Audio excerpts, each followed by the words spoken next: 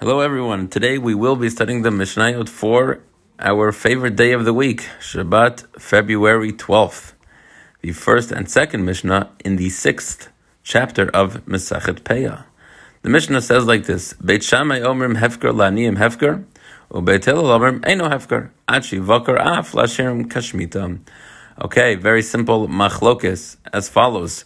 We've mentioned a few times that if somebody makes their field ownerless, then of course anyone could come and take it, and those people will be exempt from any tithing gifts.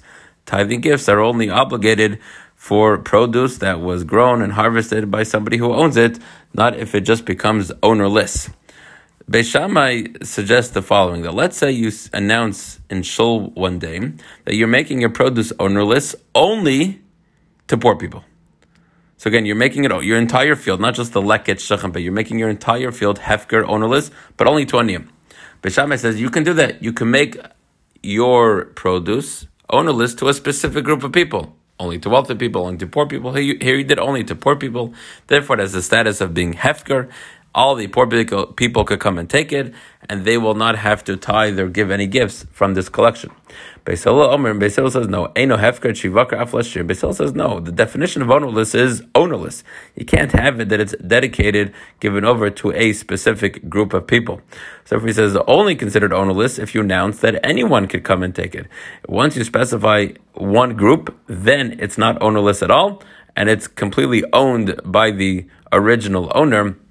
And no one, not even the poor people, can come and take it. Where does Beis Hillel know this?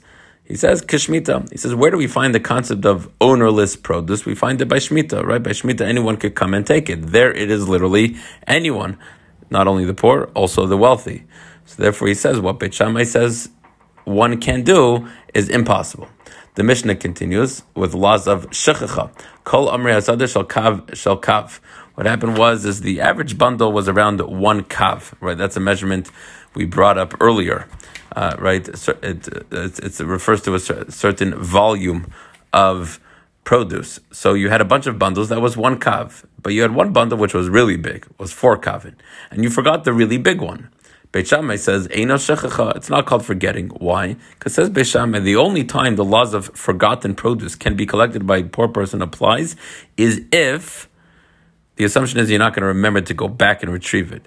But a 4 kav bundle, which is very large, that we know you're going to end up remembering while you're in bed then. I'd say, I forgot that bundle, and you're going to run out immediately. Beis Hillel says, no, shechecha.